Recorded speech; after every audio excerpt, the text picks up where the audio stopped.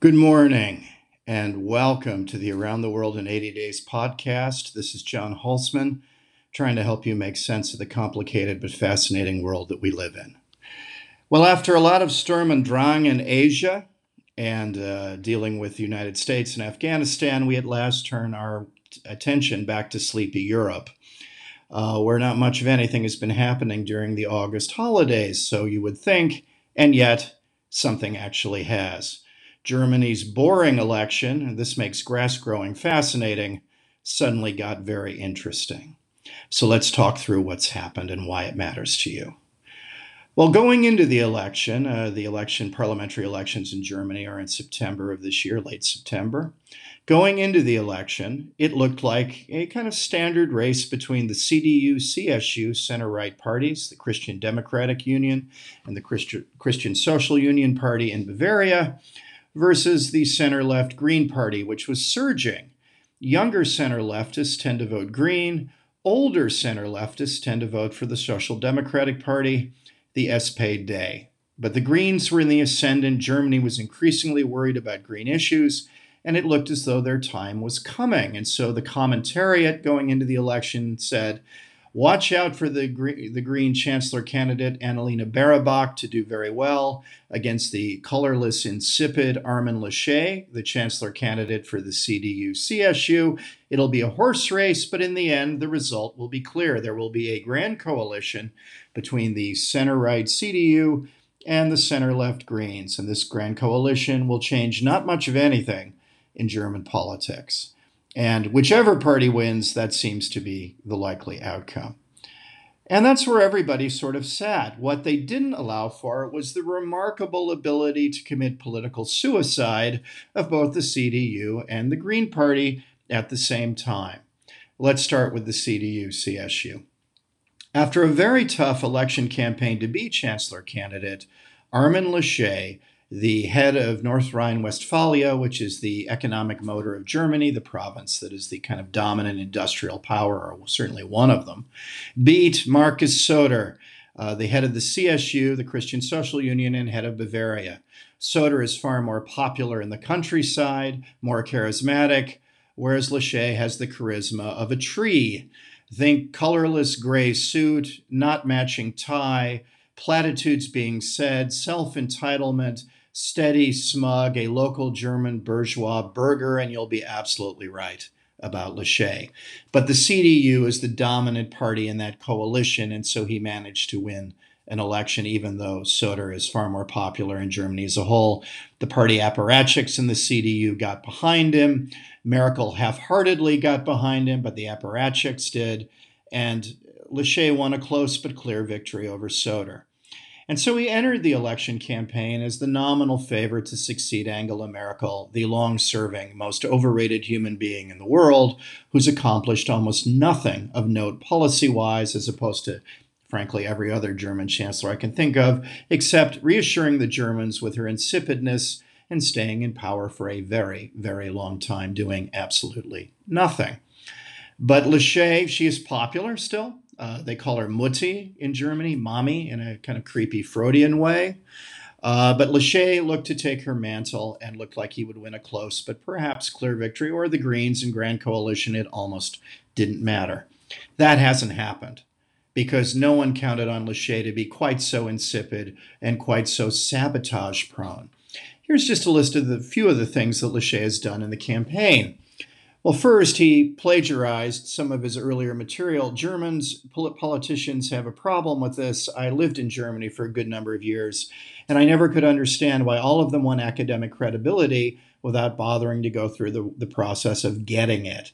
And so he plagiarized a number of things he's written, got into trouble for that, apologized. That made Germans who already didn't like him look at him in even more negative light. But most importantly and most spectacularly, there was flooding in North Rhine-Westphalia, flash flooding that killed hundreds of people, and this was a very big deal in Germany.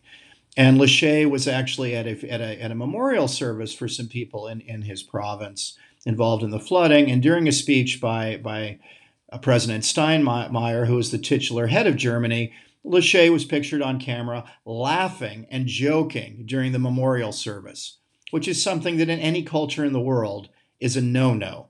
This made Lachey look, well, awful, and showed him to be callous, uncaring, unfeeling, and unfit for office at any level, including owning a lemonade stand.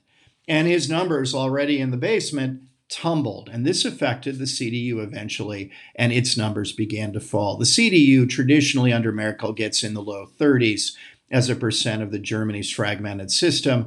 The numbers now cratered to 20, 21, 22%, a significant fall, all because Lachey behaved as a not very decent human being and couldn't talk his way out of it as it was on camera. And Germany's people thought the mask had been revealed, and this is what the guy really thinks of us. The Greens, though, have done a little better. Annalena Baerbock, the untested challenger, she's in her early 40s, seemed to be a fresh new face in Germany, and that seemed to be what Germans were calling for until they thought about it. Germans at base are conservative people. They don't want a fresh new face. They want someone who signals continuity, not change, and has actually held office before. Baerbock, in her young age, has never held cabinet rank, has never run anything. And Germans hesitated about handing the store over to someone who never run the desk. And Baerbock has made a number of small gaffes. For instance, she's questioned the Autobahn. Should there be speed limits on the Autobahn? Everybody who knows Germans knows they adore the Autobahn, and this is not something they want to mess with. But she didn't know better, and she seemed doctrinaire and ill-prepared and talked about putting speed limits on the Autobahn, talked about raising taxes on various groups. Germans don't like that, and generally made a number of small mistakes that made her look not ready for prime time. And then, again, she plagiarized a number of things. I don't know what's in the water in Germany. I have a PhD, and I don't know why these people want academic and intellectual credibility that they certainly don't deserve, and then they lie and cheat to get it. Baerbock, it turned out, fluffed up her CV to make it look better than it is, which normally doesn't get you a job at the lowest level in the world, plagiarized a book she wrote. They cut and paste out of other people's work, and was left apologizing for being duplicitous about this. So the average German voter looking at this says, she's not ready for prime time, she's making policy errors, and she plagiarizes. She also is not to be trusted. So the Green numbers, which had peaked into the mid-20% range, began to plummet to their now 17, 18% level. All of a sudden, Olaf Scholz, the boring, bland, pleasant, competent chancellor candidate for the old center-left SPD, the Social Democrats, began to rise. Not because he was so fantastic or indeed different than he'd ever been, but simply for the reason that he wasn't Lachey and he wasn't Baerbock and he wasn't making ridiculous mistakes. And that suits Scholz's character. I've met Scholz a number of times. I don't know him personally, but I've met him, and he comes across as a center-left version of Merkel. And indeed, he's finance minister at the moment in the current grand coalition between Merkel's CDU and the SPD. He's the finance minister, vaguely center-left, but balances the budget, sticks to the continuity line of the grand coalition. And this is exactly what Germans are calling for. And indeed, very skillfully, when Scholz was asked what he'd do when he became chancellor, he didn't talk about radical reforms or a leftist agenda. He said, we'll keep many of the same policies we did under Merkel. Well, this is a very cagey thing to say because Merkel is by far the most popular leader in Germany. She may be a pygmy, but she's the tallest pygmy in the village, which makes her a giant.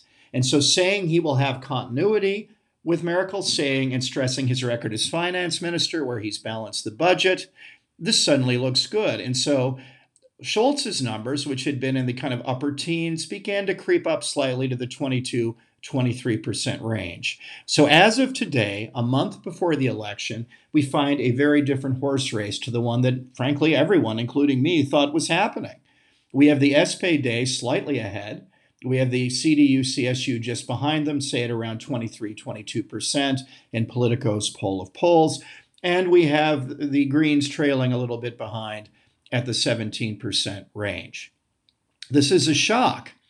But what does this tell us about what's going to happen? Let's play the game and assume that the election were today and look at what this means. I think that's an interesting thing to do here. The center-left SPD then say they get 23%, say the CDU come in at 22%, and the Greens limp in at 17. Well, below them are three other parties we haven't talked about because they get lower amounts, but for coalition building, they're important.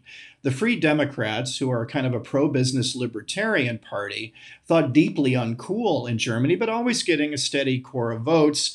They're up higher than they normally are in, say, the 12 to 14% range. So let's give them 13% of the vote. The far right AfD, who are beyond the pale, these are people who say the Holocaust didn't happen and talk about how great Hitler was about the Autobahn and are looked at with horror by the rest of the German political establishment, are steady at about 11% of the vote. And then Die Linke, the far left party, which has also been anathema. These are former East German communists with Stasi ties. They're at about 6% of the vote. And the Linke and the AfD until recently have been people you don't have date your daughter, you don't have invite them to dinner, and you don't include them in coalition governments with Germany. This is seen as far too serious to involve them. Suddenly the ball game is open. The first and most important lesson to take away then if we're going to build a coalition, and let's say the SPD win just barely over the CDU and their deeply uninspiring candidate, Mr. Lachey, who's laughing at drowned people. Scholz then has to form a government. Well, the math alone tells us the most important thing about the German election. And this should be the takeaway for every businessman out there and for everybody who cares about Europe. The takeaway is a two-party coalition isn't going to do the job. The math demands three parties because everyone is down so low and is cratered into the 20 to teen range. It takes three parties to get you over 50% and into a majority in parliament. This changes everything. This means Scholz has two basic options as to how to proceed. First, he can have a leftist government, which would be a red government with his center-left SPD, then the Greens at 17 or 18%, and then he breaks with taboo and includes the former Stasi members, the Linke party, at 5 or 6%. This would be a leftist government, but it would not be a coherent leftist government because the Linke are beyond the pale on any number of issues, and I'll just name two. One, they're for abolishing NATO immediately, having Germany leave NATO. This is not what a majority of German political establishment figures want, to put it mildly. This is seen as horrifying. Secondly, these are old communists. They want to nationalize everything in sight. That does not fit the economic motor of Europe, which is what Germany is. So over their two most basic issues, they would be laughed out of court, would bottle everything up, and would not get what they want. This would be an incoherent government. I couldn't get three of my friends to agree on an ice cream flavor. And we're going to get people who want to abolish NATO and nationalize everything to agree with the other two parties? We're not. This is a recipe for sclerosis. This is a recipe for nothingness. Scholz's other possibility is to have a traffic light coalition, a red, yellow, green coalition. This would be red, the SPD, his center-left Social Democrats, yellow, the pro-business Free Democrats, and green, the Green Party. Well, this doesn't work very well either because in economics, you have a pro-business libertarian party, and then Scholz has to deal with his own party. The secret to Scholz's success is also his limitation. He ran to be leader of the SPD only to lose to two far-left candidates in the SPD because all the excitement and activism in his party is on the left, which Germans don't much like. On the other hand, they like him because he's a centrist with people in his party don't much like. And so he would have problems with his own party in the coalition. The Free Democrats would not get a pro-business agenda out of him. The far-left SPD members of his own party would not get what they want, and he would be torn in both directions economically constantly about this. So first, by the nature of having three parties in power, you're going to get incoherence. And second, given the ideological choices out there, you're going to get incoherence. And so what is coming up in Germany, we already know the German outcome of the election. That's my huge takeaway here. It doesn't matter who wins the horse race. It matters that you're going to have a three-party incoherent coalition because this means Germany will continue to be an intellectual and policy-free zone for the next 5 or 6 years. Into the near term, to the medium term, you're going to have Germany being a black hole in terms of getting anything done in Europe. This matters immensely. This means the outcome will be Europe at best will be incoherent and at worst will be neutralist, regarding the transatlantic relationship, regarding China, regarding all these other issues. It will be neutralist or incoherent or both, meaning do not look to Germany to take the lead, even when German power requires that it take the lead in Europe. You will have a black hole in power in the center of the continent, and Europe will continue to do what it's done for the last generation: nothing. Drift. The problem is the drift is not always a good idea. There is a laundry list of problems in Europe that have not been addressed over the last generation. It is economically sclerotic. Name me the last time in normal circumstances Europe grew at 2%, which is about the going rate you need to grow to be a successful industrialized power. Never. Germany doesn't have a military. It's a joke. My high school could take the German army. And as a result of this, spending 1.5% of GDP on defense, it doesn't pass the laugh test. Europe doesn't have a coherent military. So you have economic sclerosis, a non-military, and huge political division. The French under Macron want to do things in a Gaullist direction, in a kind of autonomous pro-European direction. Under Draghi, the Italians vaguely lead to an Atlanticist pro-Western position. It would be up to Germany to break this tie and provide leadership. But instead, as a black hole, you're going to get incoherence, with the French striking out on their own to do a certain amount, but Europe as a whole doing nothing. So the takeaway from the election is very clear. You have a Germany that is rudderless, and that sinks the entire European project. Economically sclerotic, non-militarily interesting, and politically divided. Europe is a power that's already in relative decline. With this election and the incoherence that will come in Germany from a three-party coalition, this absolute decline becomes the order of the day. We move from relative decline in Europe to absolute decline as Europe falls off the table as a great power. Indeed, Germany's torpid election just got very, very interesting. Thanks for listening to Around the World in 80 Days. I love doing this with you. I would ask everybody who liked this to please subscribe to our newsletter to get this, the Patrick Henry podcast, the book serializations, all the articles we're writing, and the content that we're giving you that's unique, edgy, and on the money. I love doing this with you, and I would urge those of you who've committed to a free subscription to up it for just the price of $7 a month, which frankly is a couple ice cream cones for the kids. For $7 a month, I can commit myself to doing more and more of these and giving you this unique content where we have a good time and learn a whole lot at the same time.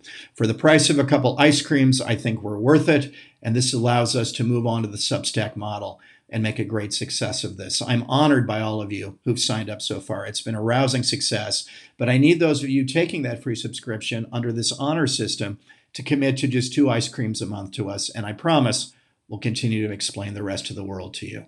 Thanks ever so much, and on to the next.